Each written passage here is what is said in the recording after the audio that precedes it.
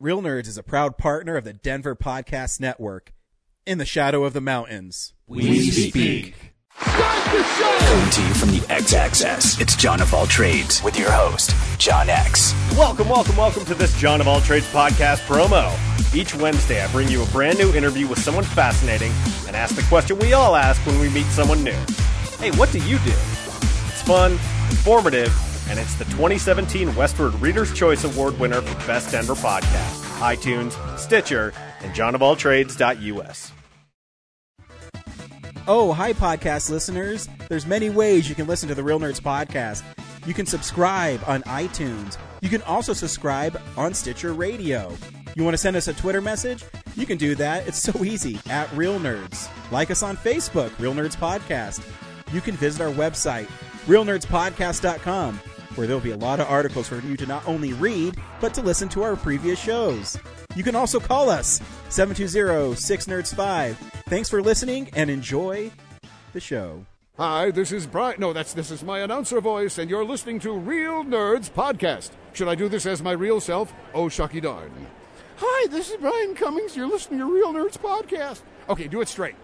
Hi, this is Brian Cummings, and actually you are listening to Real Nerds Podcast. Send money. And real estate.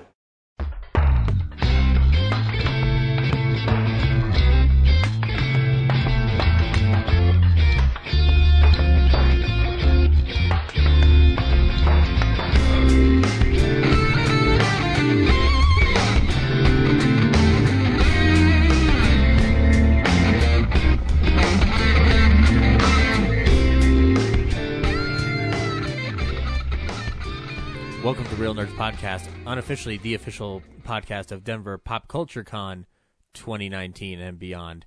I am Zach, and with me is Brad. And every week on Real Nerds Podcast, we go in and see a new movie and podcast our experience to the world. This week we saw David Gordon Green's Halloween. Or did we? No, we didn't. Brad, what did we see?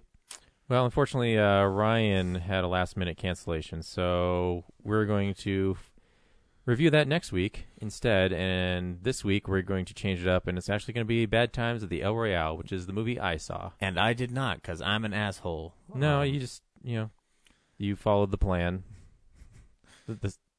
The second plan, which is now, this is the third plan. Is it a simple plan?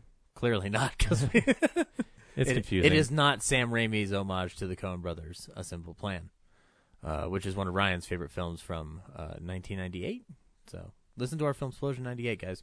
But we also thanks for telling me that the trailers were missing on a couple of those. Oh, that's for 2008. Yeah, that's what I'm saying. It's the 2008 one. I know I listened to it when I edited it. Yeah, but I listened to it now that it's actually on Stitcher.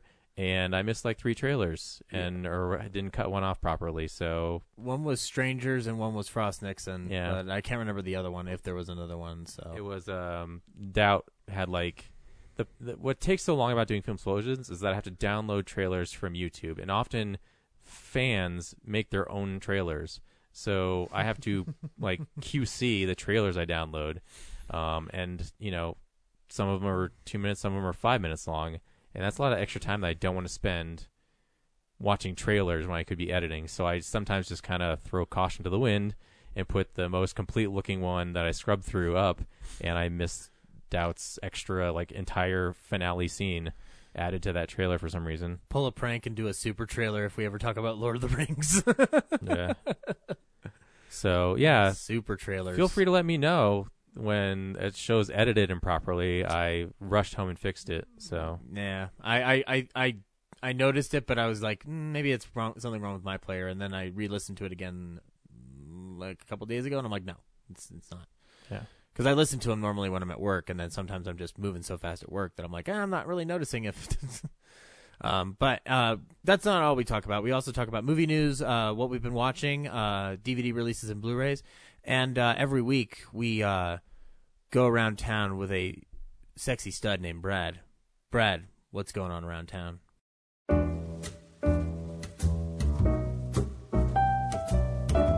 Hey, film buddies, follow me around Denver.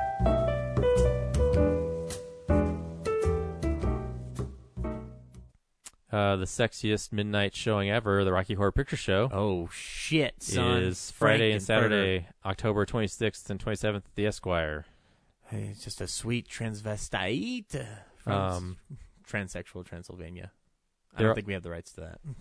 They're also doing a Wednesday, October 31st. So it's actually 3 nights this week and into next. Yeah, because that Halloween show always sells out. Yeah. It's a big thing. Big deal. Yeah. Have you ever seen it at midnight? I don't think I think I've only seen it on DVD. I'd never done the midnight screening. I'd love to do it, but I'd love to. I mean, I love the participation element, but I'd also like to watch it on a theater. I love both experiences. You know what I'm saying? Mm-hmm. So, I love the movie though. I've seen it on DVD. It's a funny ass flick with Tim Curry in probably one of the 2 defining roles of his career. Yeah, that and Clue. It's not one of my favorite things, but he's definitely iconic. But Clue is a favorite thing. It is. And then November 2nd and 3rd, the following weekend, is the Jurassic Park at midnight. So just letting you know in case this episode is not timely. How did they get Jurassic Park? I'll show you.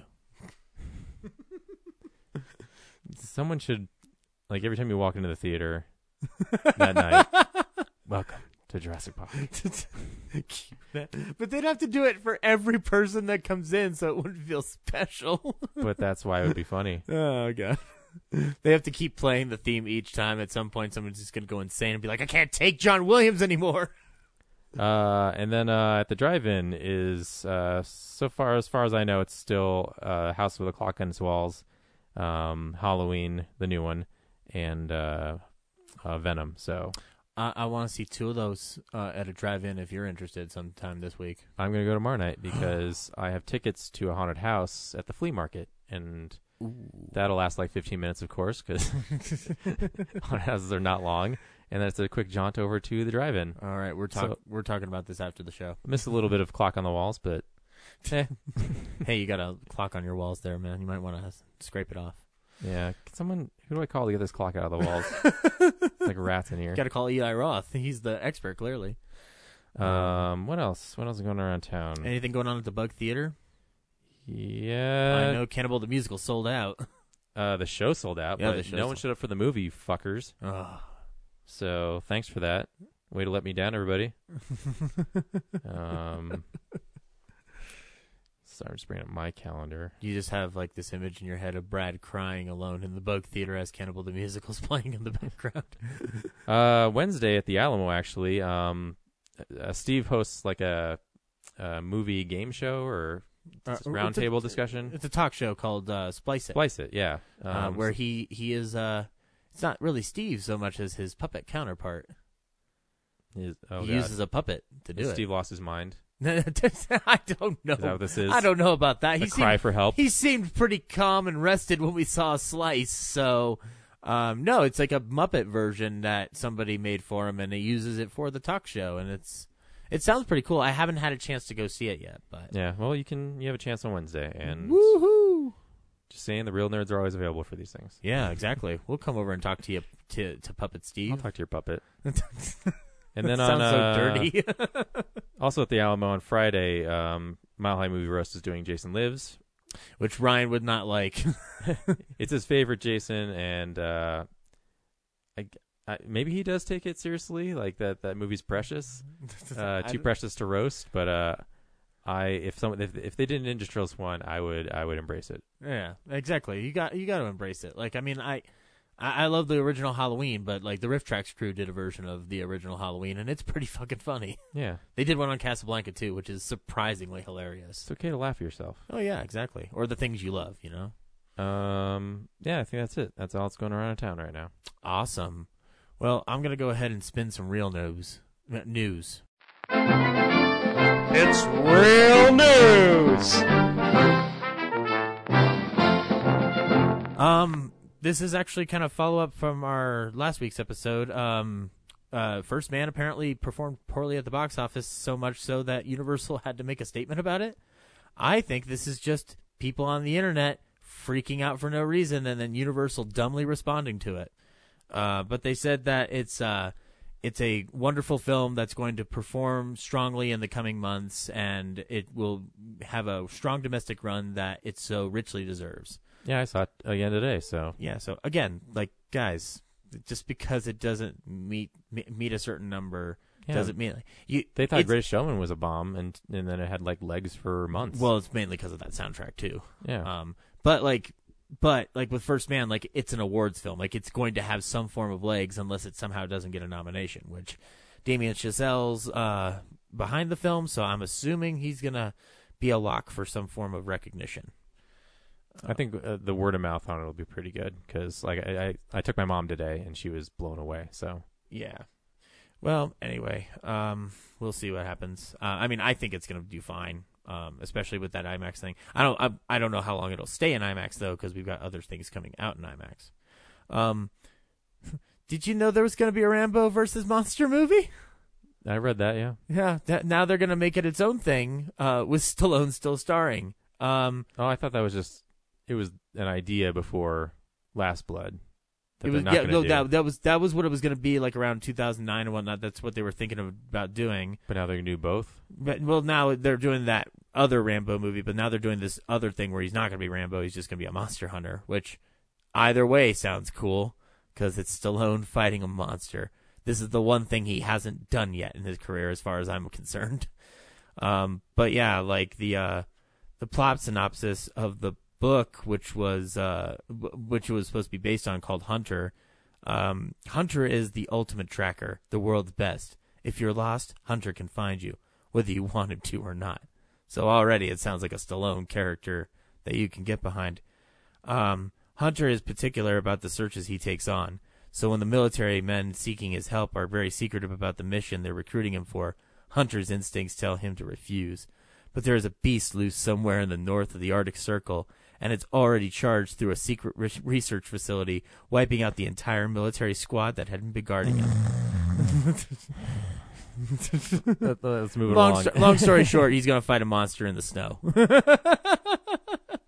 All right. Sounds fun. I'm down for that. We're going to get an NYPD Blue reboot, apparently, and all I want to know is which actor's ass are we going to see. Moving on. I mean, it's got to be a bald guy. You said it, not me. It's got to be a bald guy. So, I mean, hey. A Quiet Place sequel will be written by John Krasinski. So, that's cool. Makes sense. He didn't write the original one on his own, did he? I think so the script is like 3 pages? Because there's no dialogue? It's all stage directions? It's more than 3 pages. I don't think it's going to go past 60, but... unless the plot of this film is that they learn how to use their voice to speak in defiance against the monsters. Doesn't make sense. I don't know. Maybe the monsters themselves. I don't know. I'm not a Quiet Place expert. I liked the film a lot, though.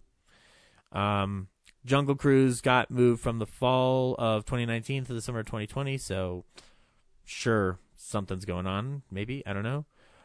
Luke Cage is canceled at Netflix, so is it just Jessica Jones and Daredevil left? Yeah, that was a bit of a shocker because I thought that was actually a hit, and I think it's just because Marvel is starting to consolidate on their app, the Disney app. So yeah, eventually, I think Jessica and Daredevil will be also taking a hike. Because they didn't say if Luke Cage, they just say it's canceled at Netflix. They didn't say if it's moving to the Disney Disney service. But it seems pretty obvious because I don't think Luke Cage season 3 was in production yet, so. I think Jessica Jones is, and it's ready to air soon. And obviously Daredevil just premiered. So I think Daredevil season 4 will get the axe. And then once Jessica Jones airs, that'll be it. Cool. On a Netflix-related note, if you like Orange is the New Black, the next season will be its last. So sorry, guys. I don't know what else to tell you. So I watched the first seasons. It's a good run. Yeah, I watched the first season, and I was okay with it, but I didn't bother to go any further with it. So... Because you don't like women. That is untrue. I saw a great movie about women this week twice, and it was so great, in fact, that it made $77.5 million in its opening weekend, which is great for an R-rated horror movie. I'm talking about Venom. I'm talking about Halloween. Shut up. That dumb movie. That Eminem song still pisses me off. That was the whole movie was like whatever it was, but then that song hit, and I was in the theater with James at the Alamo, and like I didn't make a fuss or anything, but I just like got up and bolted, and he could tell I was pissed. Yeah, well, live. Yeah, I know, But anyway, yeah, Halloween, the reboot that we'll talk about next week, with more fan fervor, I'm sure, with Ryan in attendance, made a shit ton of money, which is great for an R-rated horror movie in October. Like, I guess, period, and let alone the fact that the main star is a 59-year-old woman, which is like a great record breaker in and of itself. We'll talk more about it next week. I won't tell you what I thought yet. Although it's pretty obvious. Is it, though? Yes. All right, and that's news. Before you move on, we should address two things. Henry, get well, man. Yeah, apparently Henry hurt his neck? He suffered a blow to the head on he's recording sound on set at school in New York. And the next thing he knows, he's waking up in the hospital. And as far as we know, he hasn't told us much since I contacted him once I saw his image on Instagram. But it's just something hit him on the head. He's got nerve damage now, though, as a result, or something. Yeah. But yeah, I think the neck brace is a precaution. But yeah, he has nerve damage, and once he feels better, I want to ask him if he still prefers art house movies over mainstream movies. So we'll really know how damaged he is. I'm sorry. That's a great notion to think in your head. I mean, like, obviously, yes, get well, Henry, but we do have to perform that test on you. That's almost like just put a bunch of movie. Put a bunch of flashcards with different movie posters on them and see which ones he likes. Okay, I'm holding up a poster of Bad Boys 2. And Daniel Blake. Which one do you prefer? Like a Rorschach test? He just eats both. He just starts freaking out, like once the art house one comes up, like, sedate him. Can't handle it. I'm trying to think of, like, he just goes into a corner and starts balling up.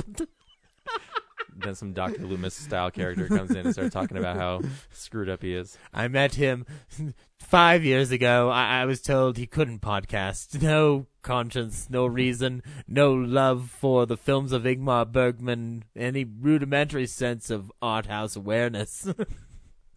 But seriously, I'm glad you're okay, Henry. Get well, Henry. For the most part. Seriously, no, that sucks. Like, you don't want to just, like, suddenly have something hit you and then wake up, like, not knowing what happened. You know, that's fucking scary shit, man. So, Henry, please get better. Get back over here so we can record all that cool jazz. Keep making films too, obviously, because I mean, he's the most talented out of all of us guys. I don't know if you know this. And except for Brad.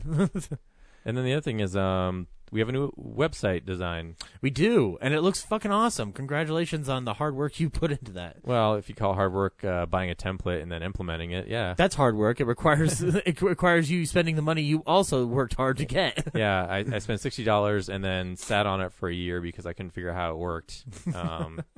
Every time, man, those templates, like, they show you the demo, and then it's like, it's easy, just install it. And then it doesn't look like anything you expected, and then you have to freaking troubleshoot. It just, like, it's coded like the Matrix. But so it's a little incomplete for a little while, and some things are rearranged. So bear with me as I re-upload like 300 plus episodes to a certain new file structure for it, and the articles are a little out of place. I know. Yeah, I could tell. I did change my bio on that, though, because my old bio was so self-serving and obnoxious. So I was just like, let's change this to something more realistic. Yeah, you got a new picture, too. Yeah, no, I appreciated that, too. Yeah. It's going to look weird when people see me and they're like, you're not that fat anymore. I'm like, I'm still pretty fat. I know, like, your old picture was you skinny, like, next to the ocean, and now it's a big face, and then now, like, I mean, I've been trying to lose weight, and I've gotten 50 pounds down from where I was in April. So, like, my face is no longer as poofy, and I've also made some other health choices within life within that. So, as a result, everything changes. But I need to now maybe stop so I don't become unrecognizable to other people. Not even just with this podcast, but just like people I know in general, because I don't want to freak them out. But cool. Awesome. Yeah, check out that new website. It looks fucking awesome. The picture you took of it with the Ryan Gosling in the background was fucking Yeah. Brilliant This way to week promote we'll that. have, I don't know, the cast of Bad Times. Should we do mail? Yes, we should do fan mail. Fan mail! Not so much fan mail this week, though, as it is correspondent email, because Corinne's a correspondent at this point, I would assume. True. Yeah. She has recently started a Catching the Classics segment. Maybe we should throw a little jingle in there for her. Catching up with the classics with Corinne. I was thinking stock music or something, but yeah. So yeah, she actually sent this one last week. There's two. This one was from last week, and I bonehead forgot about it. But she promised she was going to watch Scarface. So this week, she is recapping her experience with Scarface. Hey nerds. So, quick recap for anyone who didn't listen last week. I'm watching a bunch of famous and popular movies that I've never seen before and sending in my review. Last week I covered Steel Magnolias. This week, Scarface, 1983. Oh, boy. Now, I knew a lot more about Scarface going into the movie than I did with Steel Magnolias. I, of course, knew the famous line, "Say hello to my little friend," that it was about a cocaine kingpin in Miami and that Al Pacino was in it. I know it's an incredibly popular movie, especially among men. Very true. But I personally wasn't a fan of it. I do think there are a lot of elements about it that are very well crafted. I think Pacino's performance was excellent, especially considering how much of the movie he had to carry. We saw every aspect of Tony, broken and scared, desperate and ambitious, arrogant and vicious, and soft and vulnerable. There were also some sequences, especially towards the end, that expertly built up the tension. The scene where they're driving in NYC stands out to me. I also appreciated a lot of the unique camera movements, which were enough to engage you, but not so frequent that they annoyed or overwhelmed you. I also thought the guy who played Manny did an excellent job, and I loved Tony's mom. She was probably my favorite character, and I wish we would have spent more time with her. There were also a few moments that made me laugh out loud, to the point where parts of the movie felt like a dark comedy. Wait, stop. Is one of them, "Why don't you fuck me, Tony?" God, that fucking movie. Yeah, Anyway, it's go on. hilarious. However, this movie feels incredibly long. It's nearly 3 hours, true, and I know that's not as long as the Lord of the Ring movies, but I actually care about these characters. Here, everyone's kind of a douchebag, and I know they're all going to die at the end, so I'm not as invested in their journey as, say, Frodo's. I didn't realize the movie started with us seeing Tony after he first comes to the U.S. and gets his start in the drug biz. I thought we were going to get introduced to him as a kingpin already. But of the movie's 3 sections, I enjoyed the middle one the most. Seeing him go from Frank's inner circle to kingpin was the most interesting than watching him go from immigrant to flunky or watching his inevitable downfall in the third act. Mm-hmm. True. I agree. Additionally, compared to today's culture, this movie feels incredibly dated when it comes to portraying people of color and handling its female characters. Yeah. Why don't you fuck me, Tony? Yeah, Cuban face, I guess. Yeah, amongst other things. Yeah. Puerto Rican face. Yeah. Like I said, amongst other things. I was blown away by how underdeveloped Elvira's character is. That's Michelle Pfeiffer, right? I believe. Yeah, I don't remember their names. When Tony is working for Frank, she rejects Tony multiple times and doesn't seem at all interested in him. And yet she ends up marrying the guy for some reason. Yeah. Why? Was it for his money, for the cocaine, or being so unhappy in her first marriage to a drug lord? What was she expecting would be different with the other? I felt like she was just there to be arm candy. I actually think that is the point. Yeah, it's just she's a mall, which is not a. It's a term about like the mobster's girlfriend, but like the malls in traditional gangster films back in the day were not necessarily like the most rounded out characters. Yeah. Whereas in Goodfellas you have Karen, who's not a mall but operates in that function, but is much more fleshed out. I think the point is that They're these not, types of characters in these... There's no development for them. They're just there. Yeah, they never learn anything. That's the point. It's like in real life. No one ever goes, oh, maybe drugs isn't the way to go. Right, no, yeah. They usually end up dead. Some malls do, but like more often than not, you have that one like girlfriend character who's just there. You know, there's no like reason other than to maybe have an intense scene. And Tony's sister. I thought this I thought his behavior toward her seemed overly creep and borderline incestual, so I'm glad she called him out on that. Mm-hmm. Again, I think that's the point. Again, back to that line I said 2 times. This movie's weird. Anyway, I can see why people, men especially, seem to like this movie. It's a modern-day adaptation of the Greek tragic hero, but with a shit ton of drugs and violence. Again, it's not for me, but it's definitely made an impact on pop culture, and that makes it at least worth checking out. Scarface, 1983. 3 out of 5 stars. Thanks again. Next week, I plan on sending my review of Jurassic Park. And that'll bring us to her review, unless you have something more to say about Scarface. I just wanted to say, like, she's absolutely right. That film is absolutely fucking... I love Brian De Palma, but that film is just a fucking mess. I remember seeing it when I was 13, and I just, like, didn't like it. But you should watch the original Scarface, Corinne, from the 1930s with Paul Muni. That film is brilliantly executed and well-structured and doesn't have weird incest plots. I'm fine with it. I'm not, like, so impressed with it that I need to put the poster on my wall in college, but... I thought Pacino was annoying in that movie. Even that far back, I was just like, I don't like this. I did not expect his accent. And again, keeping him after 3 hours, you settle into it. Yeah, and keeping in mind, like, I had seen that first Scarface before I'd seen Pacino's Scarface, so I was already tainted in that regard and liking one over the other. Hey, nerds. Psych. This is actually 2.5, so there's no Jurassic Park. This is actually a quick double feature for you and the listeners because I needed to tackle a movie this week, but it was one I think I've already seen before, so it wouldn't technically count towards my series. After watching Scarface last week, I decided to spend the additional buffer week with Blazing Saddles. Ooh! I'm 90% sure I've seen it before, but couldn't quite remember as it's probably been 10 plus years. Mm-hmm. Anyway, a very good movie. Yep. It took a while to get going, as the first 20 to 30 minutes seemed kind of slow. Valid. No. But once Bart shows... Nope, you're wrong. But once Bart shows up to town, I think that's where it really kicks off. I loved how he got an opportunity to outwit his antagonists rather than just beating them down with pure brawn. It was a nice change of pace. And I love the ending. That fight/dance scene is hilarious, and probably my favorite part. Blazing Saddles, 4 out of 5 stars. Okay, next week I'll review Jurassic Park. Slow or amazing, because there's some really funny jokes in the first 20 minutes of that movie.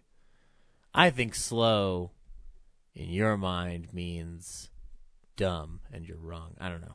I love. You don't know what I think. Mel Brooks, the comic genius. When he dies, the world dies in terms of laughter. Anyway, cool, Corinne. I can't wait to. She's never seen Jurassic Park. That's weird.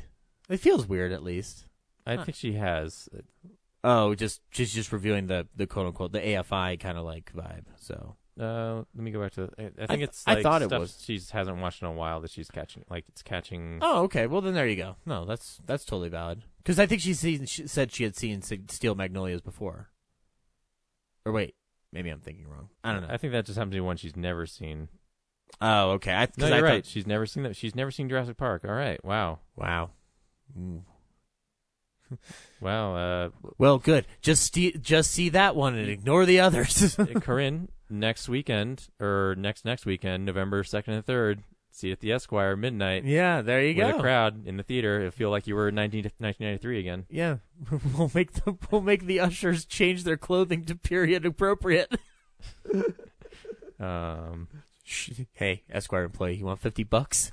Put on this Hawaiian shirt. I don't think they had 5.1 back then, so it might even be in stereo. Oh, yeah. And also it'll be a digital print. She'll be like, wait a minute, this isn't on film, and then walk out. Cool, right on. Well, thank you, Corinne. Now we're going to move into some Blu-ray releases. DVD releases and Blu-rays. We are getting the Blu-ray release of Sorry to Bother You, which you and I have both seen. I liked it. You were not as positive on it. Not enough to buy it. Not enough to buy it. Okay. Fair enough.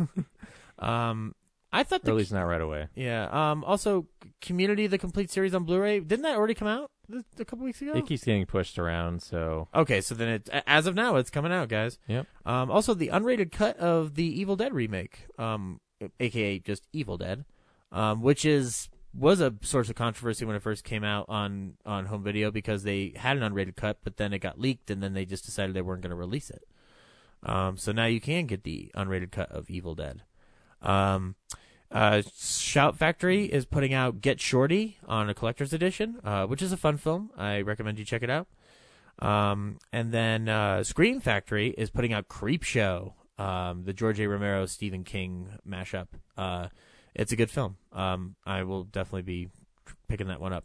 Also in the Stephen King realm, Maximum Overdrive on Vestron releases. That movie's fucking nuts. And Criterion's putting out Sisters, which is an early Brian De Palma film. So if you haven't seen that, you can check it out. Brian De Palma, director of Scarface. Yeah, exactly. Yeah. So if you've seen Scarface and you're like, I want a more feminine touch, watch Sisters. It's a good early film of his, not a masculine-driven piece of crap. On the new release front, though, Mamma Mia, Here We Go Again, the sequel to 2008's Mamma Mia, is coming out on Blu-ray, so you can... As a sing-along edition. Oh, God, fuck. Goodbye rest of the week.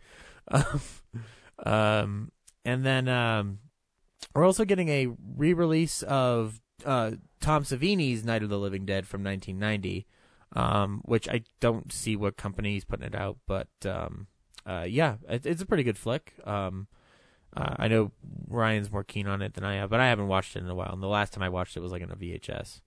Also, Twilight's coming to 4K, guys, so yeah, if you want... All of them. If you want glittery vampires and even more glittery than they were the first time, check that out. All of them. All four of them. But I think the biggest new release that is coming out, it says here, is Christopher Robin on 4K. That doesn't seem right, but it's there on the listing for October 23rd. So it's not on digital bits, but... Then maybe it's a mistake. And maybe Blu-ray.com needs to get their act together. You know what was weird is last week, I didn't see Ash vs. Evil Dead, the complete series, in stores. I did. That bobblehead's there. Okay. Yeah. There were 2 copies of it at South Glen today. Also, if you guys have been clamoring to see the other 4 Scorpion King movies, you can check them out in the 5-pack of the Scorpion King movie collection on Blu-ray. I'm not going to do that. And, yeah. That's Blu-rays. I see a Celebrating Mickey thing. That's the one that Ryan was telling me doesn't have a bunch on it. It's just like this. It's like the equivalent of those cheapo Looney Tunes DVDs you get for $5. Yeah. Oh, I'm seeing a thing called Snake Outta Compton here, and I only bring that up because the Bug Theater is actually going to screen that movie. I think the 30th. Nice. Awesome. So. Tim Johnson, who's 1/4 of the band Bolognium, which is a band with Richard Taylor, who has been on the show before. Tim Johnson wrote this movie. Really? And it got produced, and the trailer's nuts, and he wanted to share it with Denver. So make sure you come out and check it out. Sweet. October 30th, the Bug Theater. I think it's free. Ooh, hot damn. Yeah. Concessions aren't free, though. What the hell, Alex? All right, cool. That's Blu-rays. Unless you see one more thing that I missed. There's a Steelbook, I think, Night of the Demons for Shout Factory. Oh, yeah. And if you had pre-ordered it a couple months back, you could get a cool, creepy doll. I've never seen Night of the Demons, but... Me neither. Anyway, I mean, Scream Factory is a label that I trust, so maybe I'll check it out at some point. I can't afford them at mass like Ryan can apparently, so. Yeah, cool. All right. You're leading this thing, man. Yeah, that's right. I forgot. I'm sorry. I'm so used to you leading it when it's just the 2 of us. This week we're gonna move on to what we've been watching. So, yeah, this is the stuff we've been watching. Again, it's all throwing me off, man. Brad, what did you watch this week? Quite a few things. I guess I'll start with the newest thing I watched, which the second series of Making a Murderer has dropped on Netflix. How was it? You know, it's been 3 years since the first one, and I always wondered. And you miss those characters so much. And I wondered, you know, the first one deals with like 30 years of this guy's life, right? Across 10 episodes. Mm-hmm. You know, 3 years, what story can they possibly tell that's compelling? Well, there is a bunch that's happened since that series too. So clearly, because I saw it, I was going to talk about it. Yeah, no, absolutely. If you thought season 1 was nuts, the past 3 years have been crazy too. The amazing thing is he has a new defense lawyer. Mm-hmm. Stephen Avery does. A foundation for I forget the name of it, but they're taking care of Brendan Dassey's situation. So every episode is about half Stephen Avery, half Brendan Dassey. But Stephen Avery's new lawyer is like the Mythbusters of crime solving. Okay. All the stuff of like, why didn't they do this? Why didn't they do that? She addresses, and she'll actually do the experiments to show like she's basically trying to recreate the actual crime. The main hiccup is, and I'm not going to talk too much because like the mystery is amazing, and I don't want to spoil it for you, but her situation and a little bit of Brendan Dassey is the conflict is fighting the courts and trying to get retrials or anything to expose the new evidence. That's the main difficulty, is showing the new evidence, and the new evidence is just like mind blowing. Mm-hmm. The cover-ups and like the whodunits, and it's just you got to watch it. Yeah, I saw the first one on your guys' recommendation, and I guess the rest of Pop Culture's as well. And I liked it. I don't know why it didn't hit me the same way it hit others. I think it's probably because I was so into that West Memphis 3 case and the documentaries that they made out of them that I was like, I've seen this before, or this kind of story before. But it is an interesting case, and one that is interesting to look at. So if part 2 is that good as you say, then I definitely got to check it out. I know a couple of people on Instagram who are just like already thumbing through it. So yeah, I think my favorite part is how the new lawyer like breaks down the scenes and actually does the experiments to test all the variable possibilities that could happen. And it sounds very similar to what Paradise Lost 2 does, where they because that film is filled with people trying to go through forensic evidence to figure out if they could even be remotely related to the crime. And there's a lot of stuff about bite marks in that film. But anyway, cool. Right on. And then, of course, I'm trying to do my 31 days of horror movies. I know. A little behind. So hopefully I make that goal. But I rewatched the 2003 Texas Chainsaw Massacre. Still pretty good. What I haven't seen... What? Marcus Nispel. Yeah. Yeah. What I haven't seen before is the original Wolfman. Oh, you watched the black and white movie? I did. How bored were you? I recognize its place in the pantheon of film history, but that acting style from that time, man, I'm just not. Clearly, because you didn't like Maltese Falcon either. They're not people who reel me in with. Stop there. They're not people. They're not people. I just can't get into their story. Yeah, the atmosphere is great. I love the moodiness of it, but it just feels like people are just reading lines to me. They're just saying the lines on the page. Majority of the actors back in the day were primarily theater, so I know. It could seem like that. I know. However, you're wrong. Thankfully, Steven Spielberg and Martin Scorsese came along and pulled the camera from behind. Well, if you listen to James, Martin Scorsese had nothing to do with it.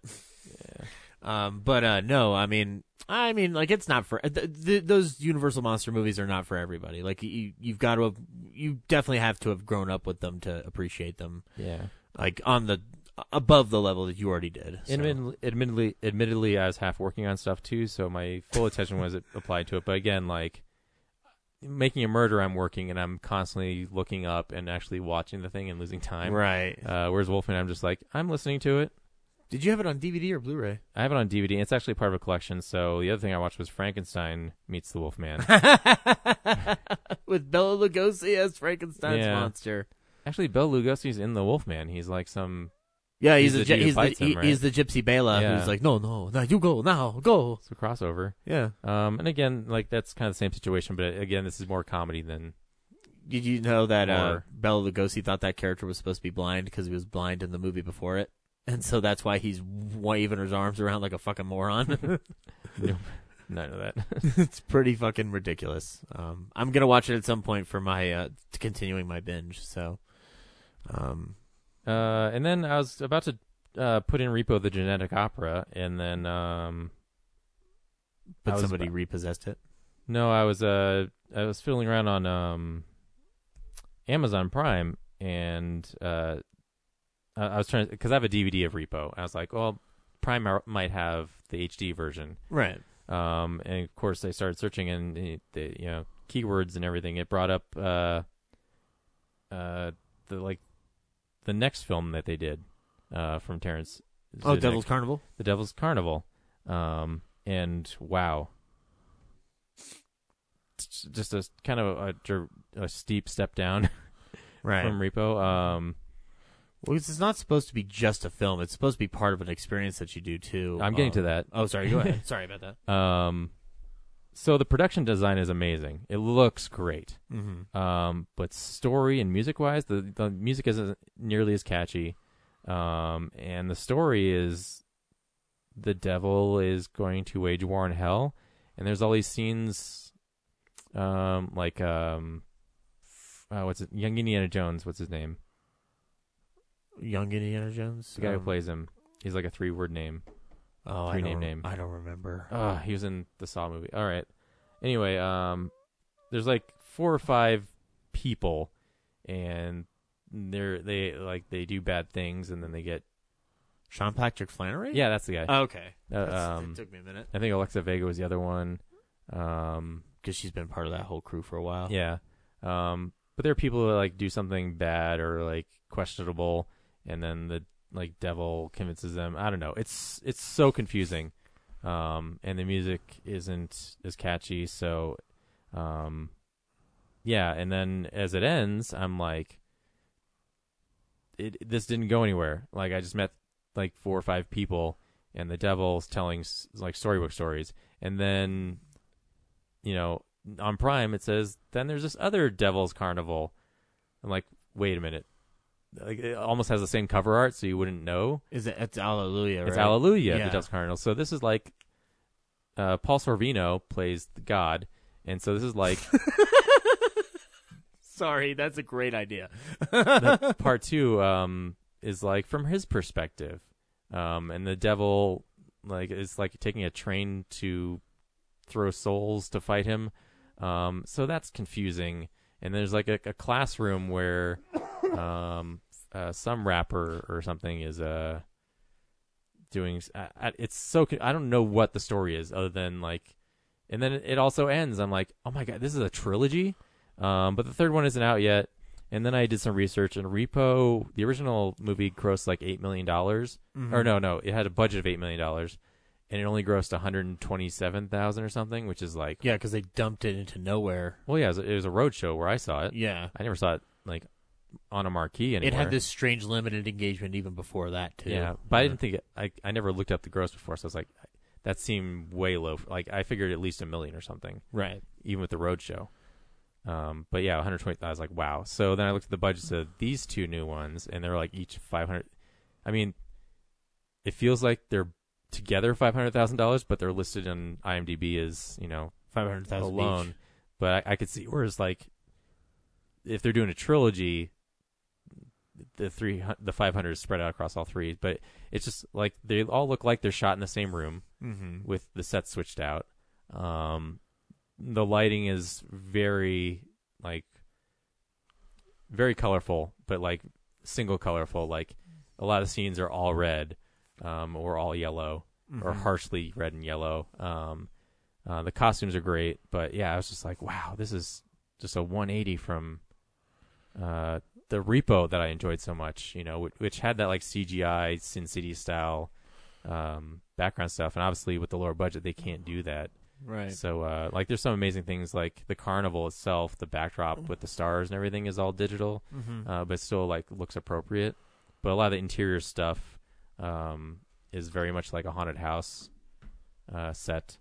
So that was kind of disappointing, but I guess I'll watch the third one just to wrap it all up. I like the gets to it. I like the idea of Paul Sorvino as God.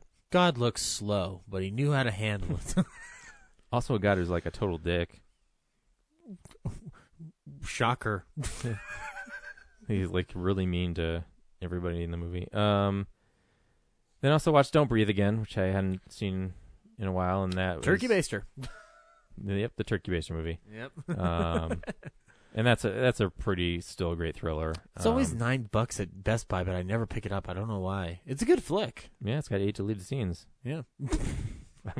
I'm looking at the picture to sell it. Yeah. And then I also rewatched The Innkeepers, Ty West's, I think, second kind of. It's not his second film, but it's like his second when he was. It's in his horror third. phase. I think it's his third film because the second one is that Cabin Fever 2. Or House of the Devil. Well, House of the Devil's the first one, and then Cabin Fever 2. They're both kind of like at the same time. But yeah, Innkeepers. It's clerks in a haunted hotel. Yeah. Yeah. Accurate. Yeah, it's a very good film. I love it. Yeah, as far as like ghost movies, it's pretty good. I think the only thing that's disappointing is like it's unsettling that. I guess I can't say that because I spoil it. I've seen it. Well, the people listening. That's true. I guess that's true. So yeah. I don't want to like. Again, it's Clerks, so it's a lot in a hotel, so it's a lot of just conversations. But the finale is different. Yeah, because it's movies. well, yeah, because it's the thing that kind of throws you off the track. Yeah, I like it. Yeah, Ty West is a good filmmaker. The Sacrament is one of my favorites of his because Really? just I never that one. I love it because it's just so batshit crazy, and Gene Jones gives an incredible performance, man. Mm-hmm. And House of the Devil's fucking a masterpiece beyond Yeah, it is the question. best one. Yeah. Yeah, I feel like I just watched something else, but I'm gonna say that's it. All right. Cool. I went through a couple of things. I'm sorry. I was waiting for you to give me the cue. No, the other thing is the movie this week. So yeah. Yeah. No. So. All right. Cool. I watched a couple things. After we finished last week, I watched The Matrix Revolutions to finish that whole thing up. Again, I like the sequels just fine. Obviously they have their issues, but the Well, you're wrong. The bad stuff isn't outweighing the good stuff for me. I really enjoyed rewatching it this time. Not all the visual effects hold up, obviously, as I discussed last week, and although the rain in the final brawl between Smith and Neo is helping the CGI a little bit, but not too much. It makes it more like intriguing than the Burly Brawl in Reloaded, and I appreciated the idea that it manages to solve the issues of Reloaded with the whole concept of like, oh well, your hero's journey is pointless and whatnot, while not letting you off the hook in terms of like playing with your head a little bit. Like each of the films manages to play with your head to some degree or another. I will say that the bringing back the Frenchman, like the Frenchman's my least favorite character in that entire series of films, and I didn't really want him back for the third one, but I get it. They were having fun with that actor. Monica Bellucci as well was like big at that point too. So, but I think it's a fine capper to a trilogy that probably wouldn't have happened if the first Matrix had blown up as big as it did. I got Titanic on Blu-ray because it was like $9. I didn't rewatch the film, but I watched like all the special features on it, and I'm not like the biggest Titanic fan in the world. Although those visual effects were inspiring when I saw it as a young kid. Like I'm just like, oh, they're making that boat sink. That's fucking amazing. That with Star Wars was like kind of like the gate opener for film. But I didn't realize like the pop culture phenomenon that film was. Like I only saw it like glimpses of it because I was so young, but that shit was fucking crazy. Like they showed archive footage of all the people going into that theater and walking out like fucking like losing their goddamn minds. And then like they showed like how that song was such a big hit, the My Heart Will Go On by Celine Dion. Like I knew it was big, but I didn't like grasp it fully until I watched that documentary. And now granted, it's James Cameron approving all those DVD special features, so there's a little bit of self-service there, but I can look past it. Like, I mean, that movie is a visual and technical accomplishment beyond any question. I also watched the same kind of documentary for Avatar because I got interested, and that's just as impressive. I liked that he, in order to visualize the world of Avatar, he had to get he went with Weta Workshop to kind of create the history of the Na'vi and stuff like that. I'm gonna probably try and rewatch Avatar because I haven't seen it since theaters. I remember the second time I saw it, I was like, this wasn't as impressive as I thought it was the first time. But whatever, again, it's a technical achievement. I watched The Burning, which Ryan had loaned to me on Scream Factory, and that's a horror film. I hadn't seen it for a long ass time, and at the time I first saw it, I didn't pay attention to the fact of the credits other than maybe Tom Savini. But that film is a film written and produced by the Weinstein Company, or the Weinstein brothers, before they made it big. And watching the film again, it's very apparent of what kind of guys they were. Like watching the special features, especially just because of like Tom Savini said, like they were like causing shit all over the place behind the scenes, and I'm like, well, like all the things are there for you to go like, oh, we should have probably saw this a fucking mile away. But the movie itself, it's a fine slasher flick. It's about a groundskeeper who's burned by some kids playing a prank, and then he seeks revenge with his shears. Jason Alexander's in it, and the whole time I just wanted the Cropsey to take off his take off any like mask he had on and rip off his scars and reveal that he's just Kramer, but that didn't happen, obviously. And Fisher Stevens is in it. He gets his fingers cut off, so it's a fun old time revisiting that flick. I had remembered the scene. There's a scene on a raft when they're trying to get help, and then the killer comes out and just kills all the kids on there, and that's how Fisher Stevens gets it. And like I remember that freaking me out when I first saw it. This time around, obviously, to this Blu-ray, you can see Savini's practical effects pretty clearly, and some of them hold up, not all of them do. There's one where a guy gets shears through his neck, and it doesn't. It's clear that he's got a prosthetic underneath, and the head's just poking through a safe spot. But watching the interview of how he did it was pretty interesting, because my assumption is like, one false move and someone's dead. So that was the power of practical effects back then, to be sure.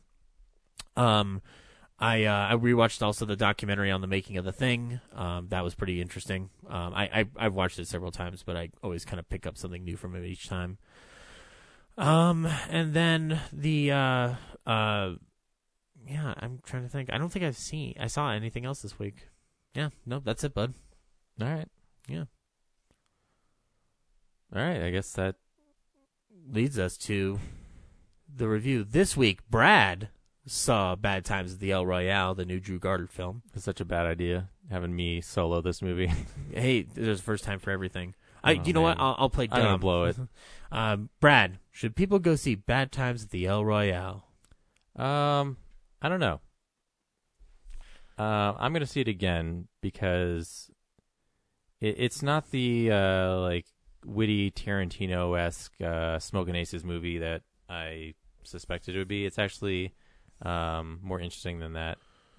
It's also not quite Cabin in the Woods. Mm-hmm. As it's not surprising. It's not a big old mystery box. Yeah, it's more of a movie that is fun to watch, but at the end you don't know what the point was, okay. Or if there is one, I'm too dumb to see it. So it's definitely interesting to watch because there's a lot of weird shit going on. But you might be turned off like I was. I wasn't sure why we went through this journey. So here's the trailer for Bad Times at the El Royale.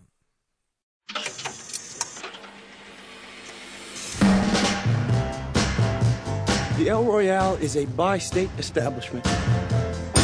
You have the option to choose a room in either California or Nevada. How'd you end up at the El Royale? The Ritz-Carlton was booked. This place used to be hustling and bustling. Old Dean Martin even sang a song about it once. This is not a place for a priest, Father. You shouldn't be here. We might need to work on your sales pitch, son. The El Royale, no place for a priest.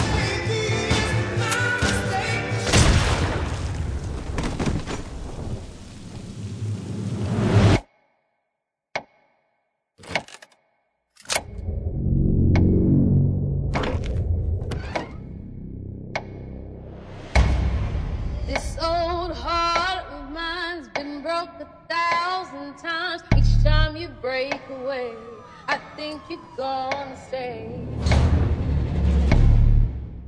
Lonely nights that come, memories that flow, bring You watch me? I only watch who they tell me to watch. Who's they?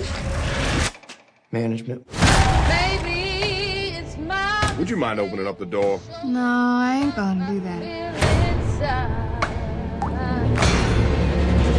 Each day that passes by. We have to get as far away from him as possible.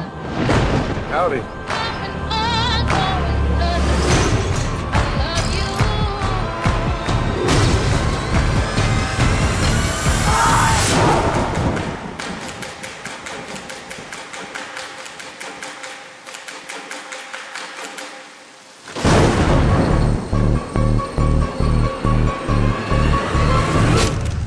I'm not really a priest.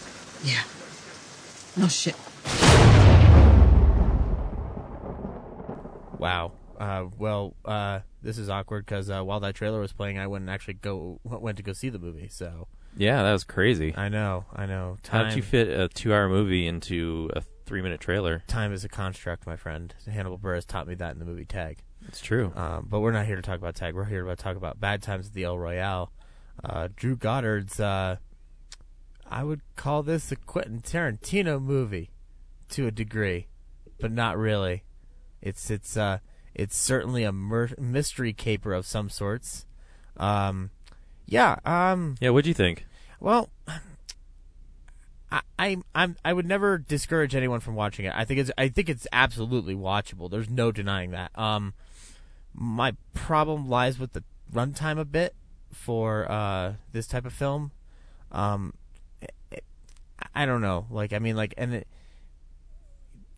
I think that Drew Goddard did the right thing in terms of the way he spreads it out and tells the story, but there are moments where I'm just like, this is split up like a Quentin Tarantino movie. This is obviously a Tarantino homage, and I don't know if I was okay with that. I don't know, having just seen it after that 3-minute trailer. How'd you do that? That was crazy. You know what? I'm faster than a speeding bullet, more powerful than a Zod's neck breaker. No. I mean, again, the movie is immensely watchable, but I think the issue that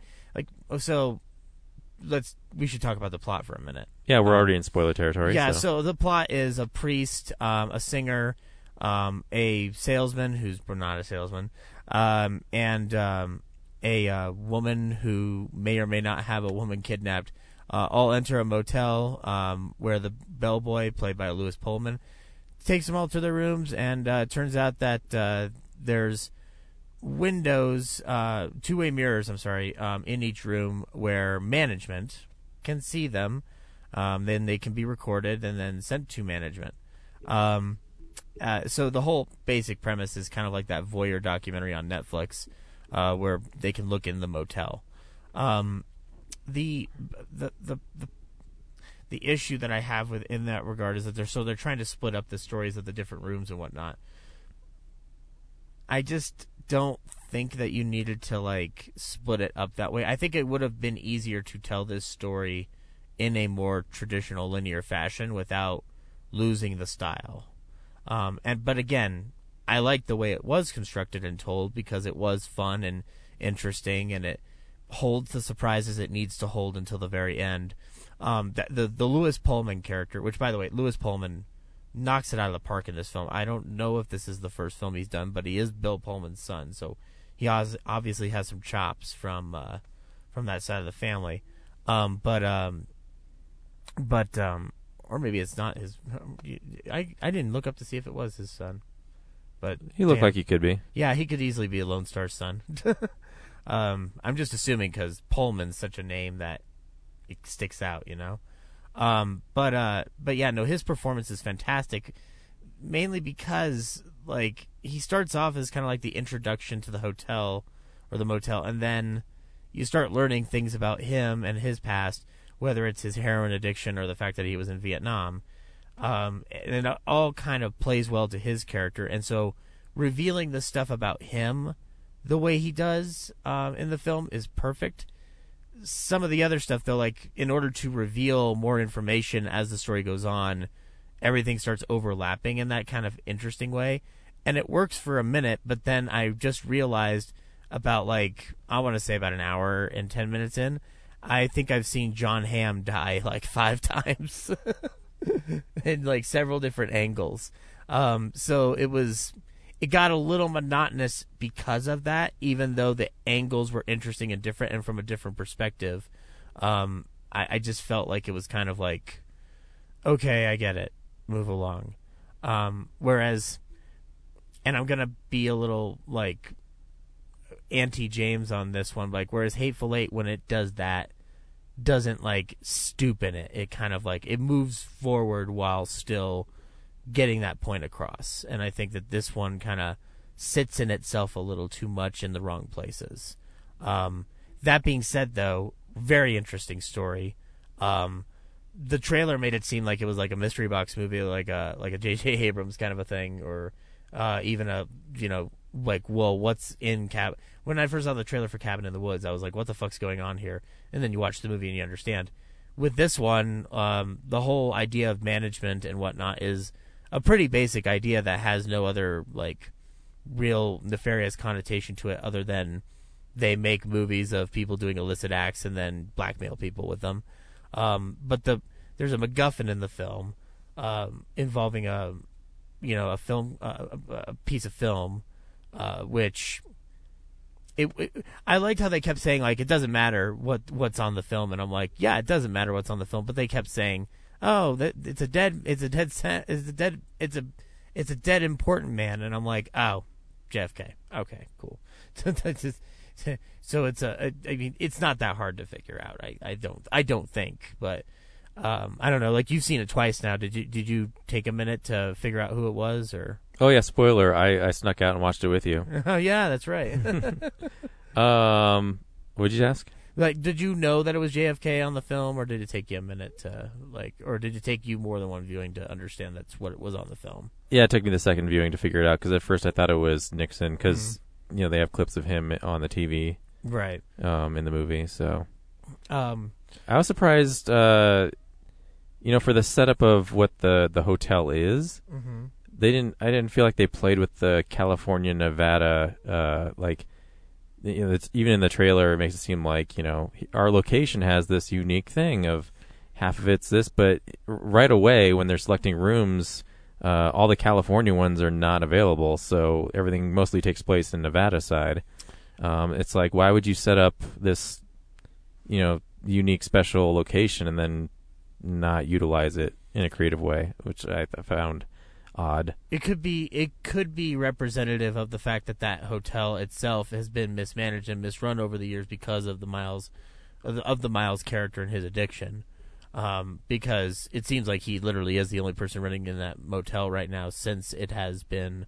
Well, yeah, they say because they lost their liquor license or their gaming license, in the gaming license, that pretty much you can do one thing on one side and then food and stuff on the other. Yeah, you can drink on the California side, but you can't drink on the Nevada side. But as far as the whole money and murder mystery stuff, I figured that would have figured into it a little more. It would have been an interesting jurisdiction twist. Yeah. I like the John Hamm character at the beginning, but he is literally only in it for like the beginning and then the 5 times you see him get shot by Dakota Johnson. But I kind of wanted more with him. I really wanted to know, like, I obviously he's working for the FBI, and like he's talking to Hoover, but what was he there for? Like, he was there to retrieve the JFK evidence. Right. Okay. So he's there to do that and whatnot. Okay, but then, yeah, I guess that's pretty much it. Never mind.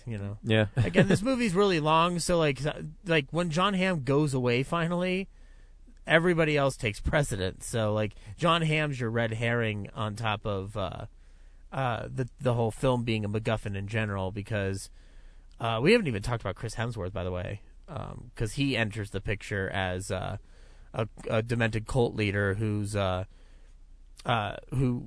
coming back for the girl that was kidnapped by Dakota Johnson. his character's pretty fucking interesting. The scene where he's with his cult and doing the little making the two fight each other for his affection is like it's messed up and all kinds of wacky, but like he's really good in that moment. And like it's supposed to be a statement on the oligarchy. Yeah, exactly. I mean, like, and I'd be curious to know how much of this film is trying to say something, because the only pre-production-y kind of thing I know about this is that Drew Goddard wrote this pretty quickly after the election. And that's not to say it has to have some sort of importance, but it feels like it's trying to say something that I don't know if it's super, super clear. Yeah, I'm not sure what the message of the movie is. Other than, I guess, like, everyone's caught in their own personal hell, and then eventually it all becomes the main hell. I don't know. Like, I mean, the motel burning up at the end has to mean something. Like, again, like, and this is just after a first viewing, because, I mean, I'd like to watch it again. I think my issue also is that, like, I have to make time for this film, which is not a problem. I do that for, like, Hateful Eight or, like, an epic film. Like, it's about as long as First Man, which I saw again today. Right, but, like, I have to sit with it, you know? Whereas First Man, as slowish as it is, it captures your attention, I think, a little bit better than this film. Yeah. But I would be curious to watch it again and kind of just consider it from every angle that I possibly can, because, like, first impressions are tricky. I'm more than willing to admit that I was wrong in a later episode. So. Yeah, actually, the stuff that I missed the first time, the scenes that I wasn't in the room for, actually did fill in the gaps a little bit better. Mm-hmm. Especially that first time Jeff Bridges gets hit with the bottle. Mm-hmm. I was surprised I jumped because I knew it was coming, but then I realized that it was a different angle that I didn't get to see the first time around. Right. Because I was waiting for the shot of her to recognize that her drink is getting spiked. Yeah. Oh shit. Then and that doesn't come the first time around. It comes in the second time. Yeah. She does it. So. And that shit did make me jump too. Yeah. I was just like, oh god. Yeah. And but yeah, I mean, I don't know. I mean, I will applaud Drew Goddard for making a film that original and that unique, and getting a big release for it out in the middle of the fucking, like, October month. And I don't know how. I don't think he gets to decide that, but yeah. What? I don't think he gets to decide when it's distributed. Right, but, like, still, regardless, you know, he gets it distributed, like, in a wide platform. So it's pretty unique, and I would definitely recommend anyone go see it. I mean, it's certainly better than Venom. You know, most things are. But anyway, so says you. Venom. So I guess next week we're going to see Halloween. Yes, we're going to go back to Haddonfield and face our fate when we see David Gordon Green's Halloween. I've already seen it twice, guys. So I'm probably going to go see it 2 more times, and then I'll talk about every angle. I wrote a 50-page essay for each frame of that film, so strap in for like a 2,700-hour podcast. So Zach's going to be the only one on that podcast next week. I'm going to take it off.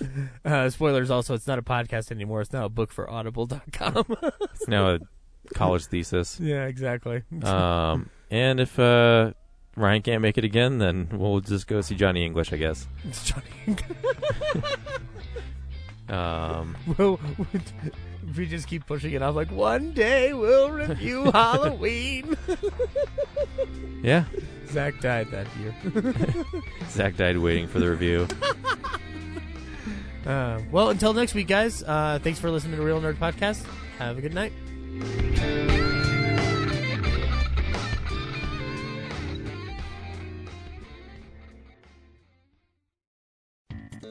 Thank you for listening to this episode of Real Nerds Podcast. Real Nerds Podcast is a production of Nebulous Visions Multimedia. Thank you to Sparks Mandrill and Plan 9 Studios for our kick-ass theme song.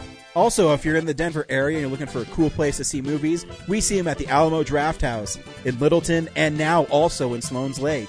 Thank you to Colorado Coins, Cards, and Comics for supplying us with all our comic needs, especially you, Andrew. You know who you are. And a big shout out to James's mom. I'm giving you an electronic hug that you can feel through the airwaves. Thanks for listening, and have a nice day.